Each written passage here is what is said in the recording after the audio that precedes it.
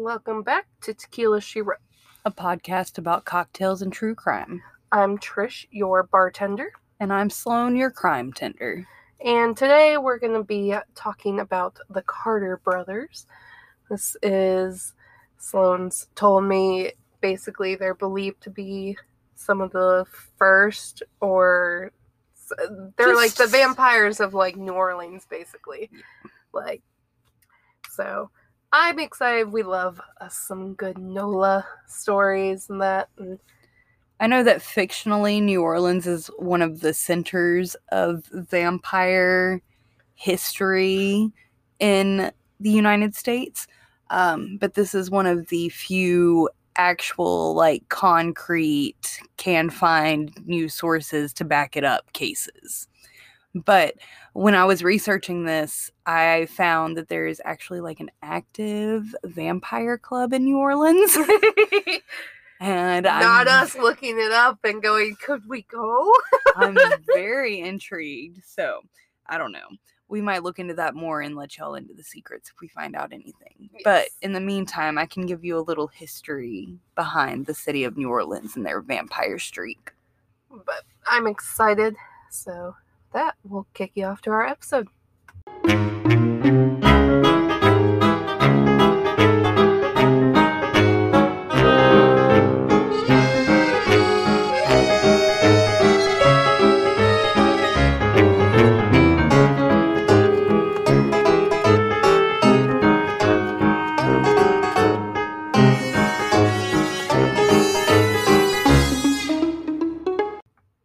Welcome back to another round of bartending, and today we're going to be doing a drink that is on the theme of Halloween. If I would have thought about it, I probably would have found something that was vampire-esque, but it's fine.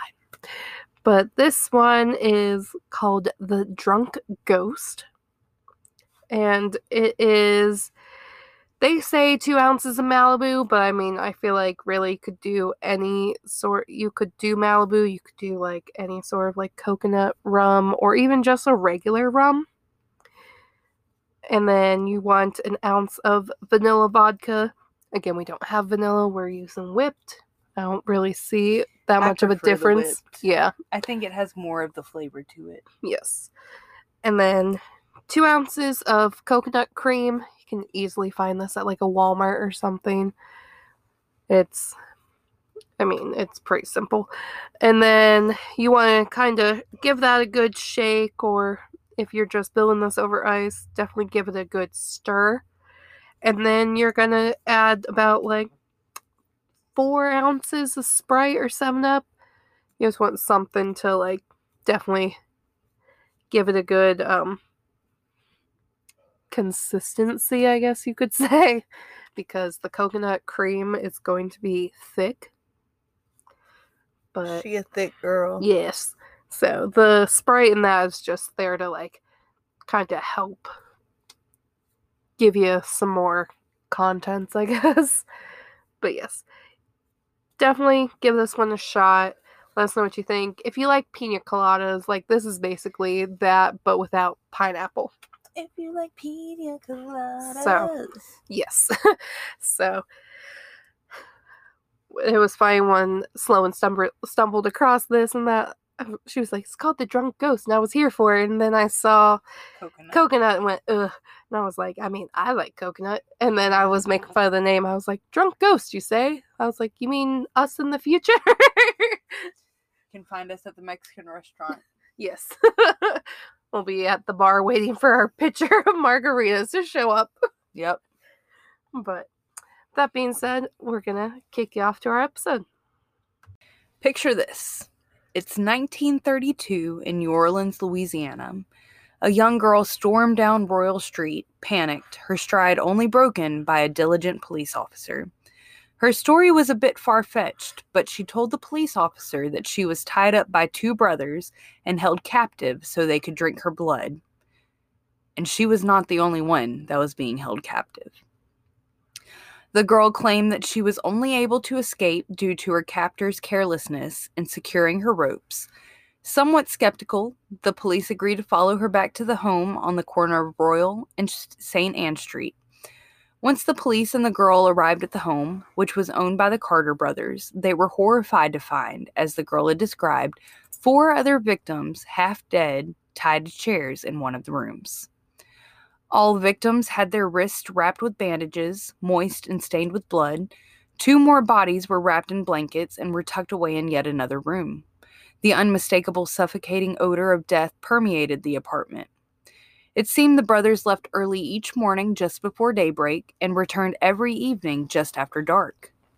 Immediately upon their return, they would take the bandages off each of the captives' wrists and, using a knife, reopen their wounds until the blood flowed freely from the victims' cuts. They caught the blood in cups from which they drank until their hunger was sated.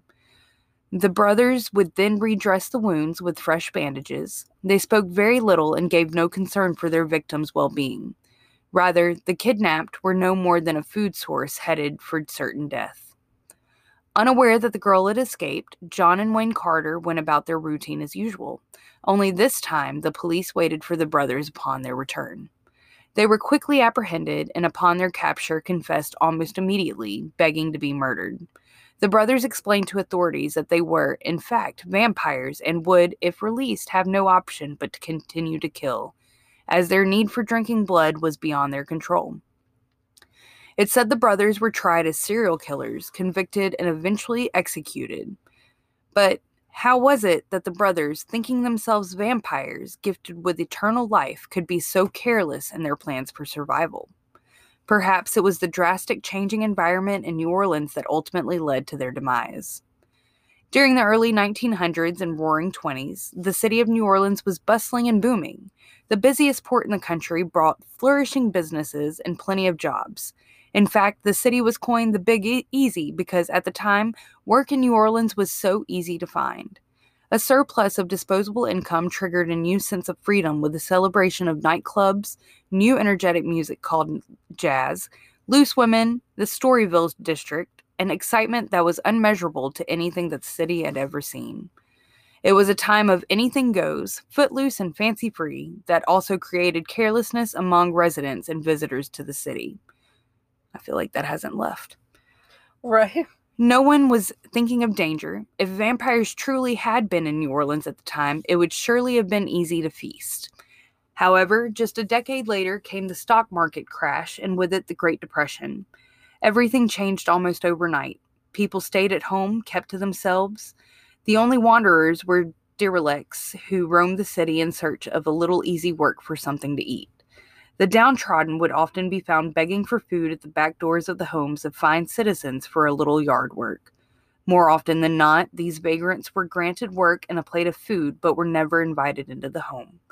Rather, they sat with their plates on the porch steps, thankful for every morsel. The rug had been pulled out from underneath what had been a flourishing city, and lifestyles changed dramatically. New Orleans, however known for its southern hospitality, had always found the most heartfelt way to care for its people. Dr. Peter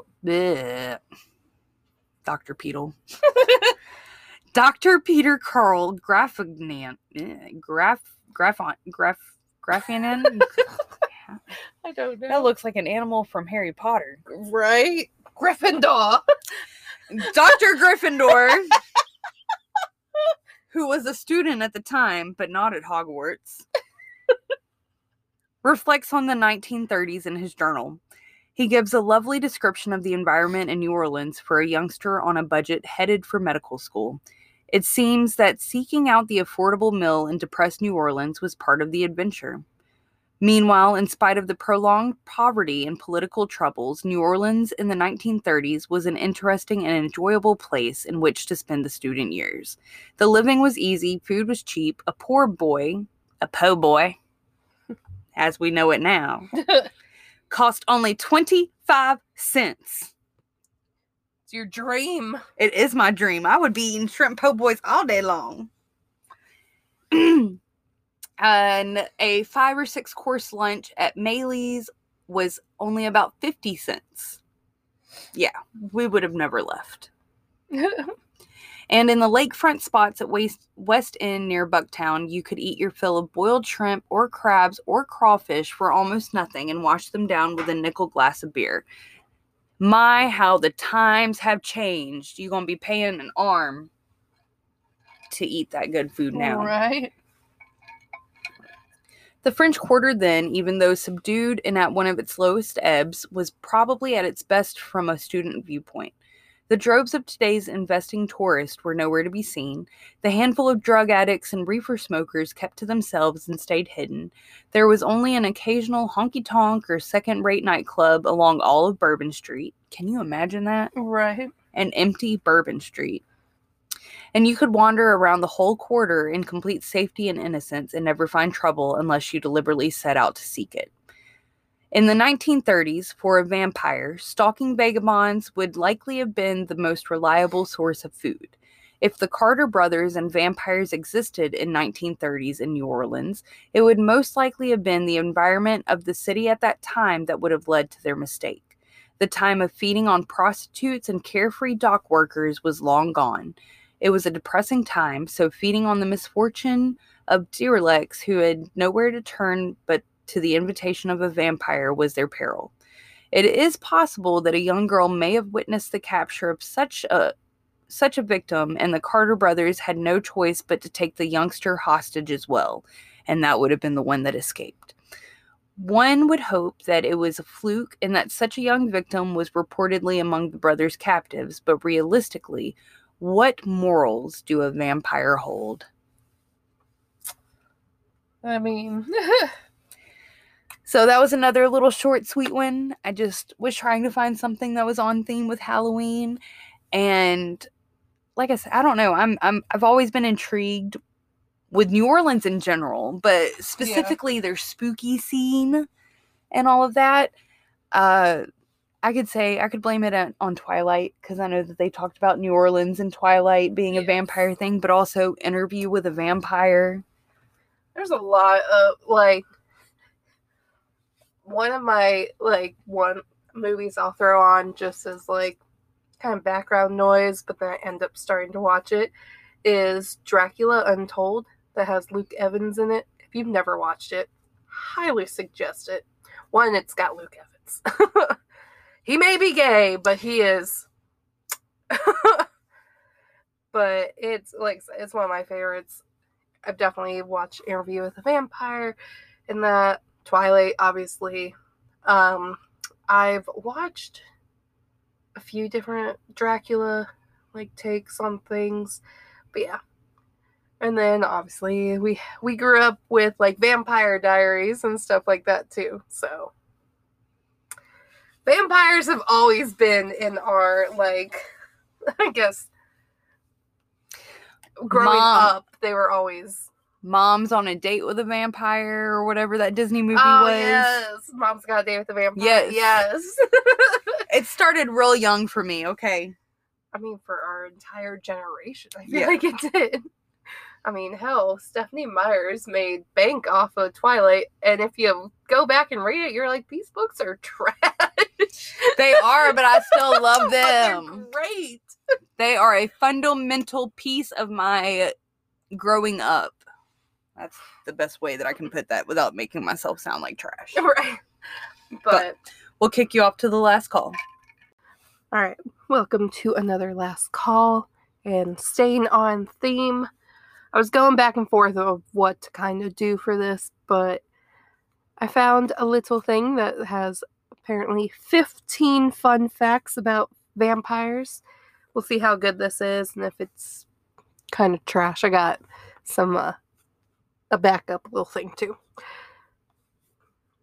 So the first one it lists is the oldest known vampire legend comes from Babylonian and Sumerian mythology.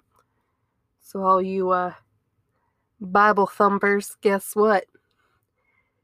I think I do remember this. I remember people bringing this up, being like, you do know that vampires are kind of hinted at in the Bible, right? Mm-hmm. I'm like, ha ha. Jesus rose from the dead. Number 2, female demons called Lilu, I think is how it is, were said to hunt women and children at night and their blood. So, I mean, Always gotta drag women into this. I mean, I know we're crazy, but come on. Number 3, Vlad the Third, or Vlad Tepes. You might also know him as Vlad the Impaler. He's gone by many different names throughout history. He's also known as Vlad Dracul. He was known for like incredible cruelty and allegedly killing over 30,000 people at one time. He is also the like kind of inspiration behind Bram Stoker. I can't say his name. Bram Stoker's like famous novel Dracula, which is actually the number 4 fact on this. But I don't know if I've ever actually read Dracula. I have not. I've tried.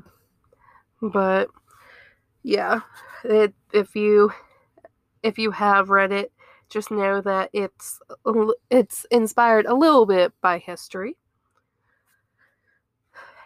A vampire costume is the second most popular adult fancy dress costume. I mean, it's real easy to do, and you can class it up, or you can go very like hokey with it, I guess. It's like one that you can just have fun with, and like I said, it's very easy to do. Also, it's not uncommon like for some people to have like your like kind of pointed like canines, I guess is what it is. Like Luke Evans actually has them naturally. Nate does too. Oh. I've never known. Nate does too. Nate will come home for it. I'll be like, Nate, let me see your teeth. He'll be like, what the fuck? I think one of them is one of the teeth that chipped off. Oh. But yes, he had the vampire teeth. Number 6, the Gonin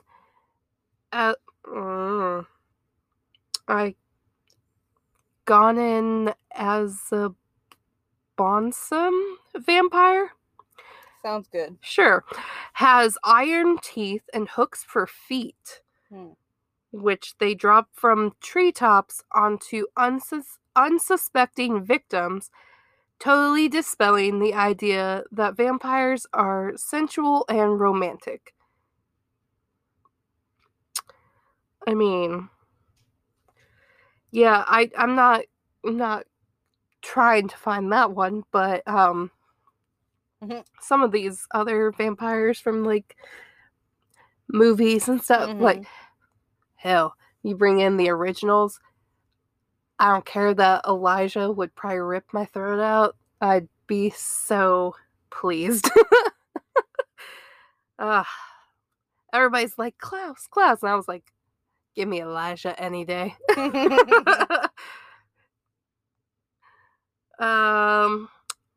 Number 7, some people believe that Cain was the first vampire, cursed by God for slaying his brother Abel. So, again, Bible getting brought into this. The little conservatives are clutching their pearls right now. A little bit. Sweating themselves out. Number 8, usually people turn to stakes, fire, and sunlight to kill vampires, but there are many other ways, including beheading, boiling in vinegar, pounding a nail through the navel, or scattering birdseed on their tomb. I've never heard the birdseed. Me either. But, okay. Number 9, popular tradition states that vampires can shapeshift into wolves, bats, or clouds of mist. So you're telling me that in Twilight, that Jacob could actually be a vampire. If you go by that logic. Yeah. Okay. It's not making sense. It's not, but yeah.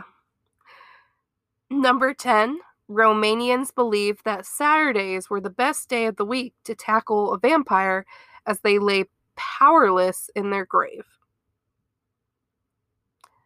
Why would Saturdays be? I don't know.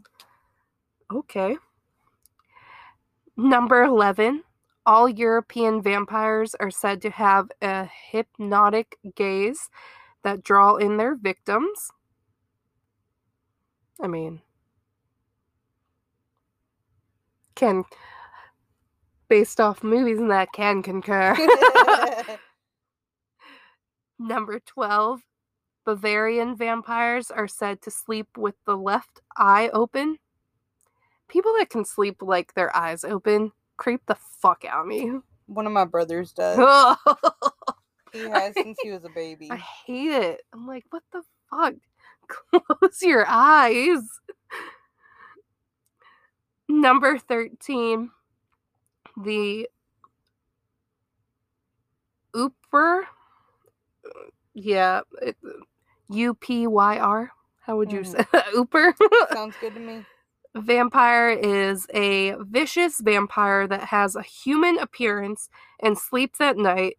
It can be destroyed by burning its body. However, once burnt, the body will burst, releasing hundreds of maggots and rats.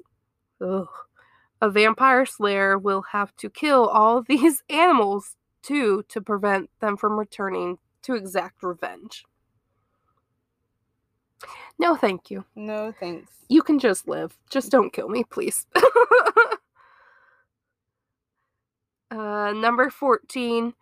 Vampire bats have small and extremely sharp teeth, which are capable of piercing an animal's skin without them even noticing. I do know that. And Logan's like, but they're bats, they're so cute. And I was like, I mean, I get it, but once they start flying, I'm like, you stay the fuck away from me. And number 15, vampires can be out and active during the day. Count Dracula did as much. However, there are certain vampires who have a strong reaction to sunlight. Count Orlok was vaporized just walking across in front of a window at dawn. So, those are the fun little vampire facts. Like I said, I didn't really read through. I kind of skimmed and I was like, yeah. I do have another one if you want, or we can end it. It's up to you. It's up to you. It's your last call. I mean, I kind of went over this. And also, like, if you've never seen Dracula Untold, some of the stuff it covers kind of gives away some of the storyline. And I'm like, but I like it. Mm-hmm. And one of them, it literally mentions, like, the fact that Luke Evans naturally has, like, fangs, but he did wear, like, prosthetic fangs in the movie. One thing that is kind of funny in this, like, so Dracula Untold basically is, like, a way of bringing in, like, Vlad the Impaler and, like, kind of showing his reign, but also making him not look like such a bad guy. Mm-hmm. And, like, Luke Evans is actually quoted saying that, you know, that he wasn't a bad guy, he wasn't a terrifying warlord, but a revered leader. His tombstone even says he was a great ruler and respected by his enemies. So, I mean, you can say he was a bad guy, but also you gotta think as a leader of a different time to be respected by people says a lot. But, like I said, it goes through, it kind of gives you a little history lesson on, like, what was kind of going on at the time, but also then it brings in, like, the Dracula side. And in the movie, he is going up, like, this mountain to, like, find where he thinks, like, some spies are. Mm-hmm. And he stumbles across this old vampire that ends up being the one to, like, turn him. But this vampire's name is Caligula, which, if you don't know that name, it's from, like, Roman history. He was a Roman empire who is known for like cruelty, sadism and stuff like that, and the sexual perversion. Like he's an interesting guy that's not very like kid friendly, I guess you could say. But like it's just so funny that like that's the name that they use. But if you've not watched Dracula Untold, I would definitely say it. Like I said, it's one of my favorites. I would highly suggest it. But I guess that can be my little last call. Hope you enjoyed it. Thanks for riding on the Hot Mess Express today. You can always find us at our social medias. We have Facebook, TikTok, Twitter, Instagram. They are all Tequila She Wrote across the board. We also have our email. You can send us any case suggestions, cocktail recipes, liquors you want us to try out, beers for Trish to try out, anything like that. tequilashewrote@gmail.com. We also have our Patreon set up for as little as $2 a month. You get ad-free episodes and you get a bonus episode. And then if you pay a little more, there's even more bonus content. Give it a look. Let us know what you think. Let us know if you think we're missing anything or if, there's something we could add. Easiest way to find us, go to patreon.com/tequila she wrote. Should send you directly there. If that's not working for you, go to our link tree. It's all in our different socials. Should have a direct link and should be able to click on that and it should send you directly to our page. And if that still doesn't work, let us know. We will try to direct you there the best we can. And yeah, just give it a look. Let us know what you think. And I guess until then, Toot toot. beep beep.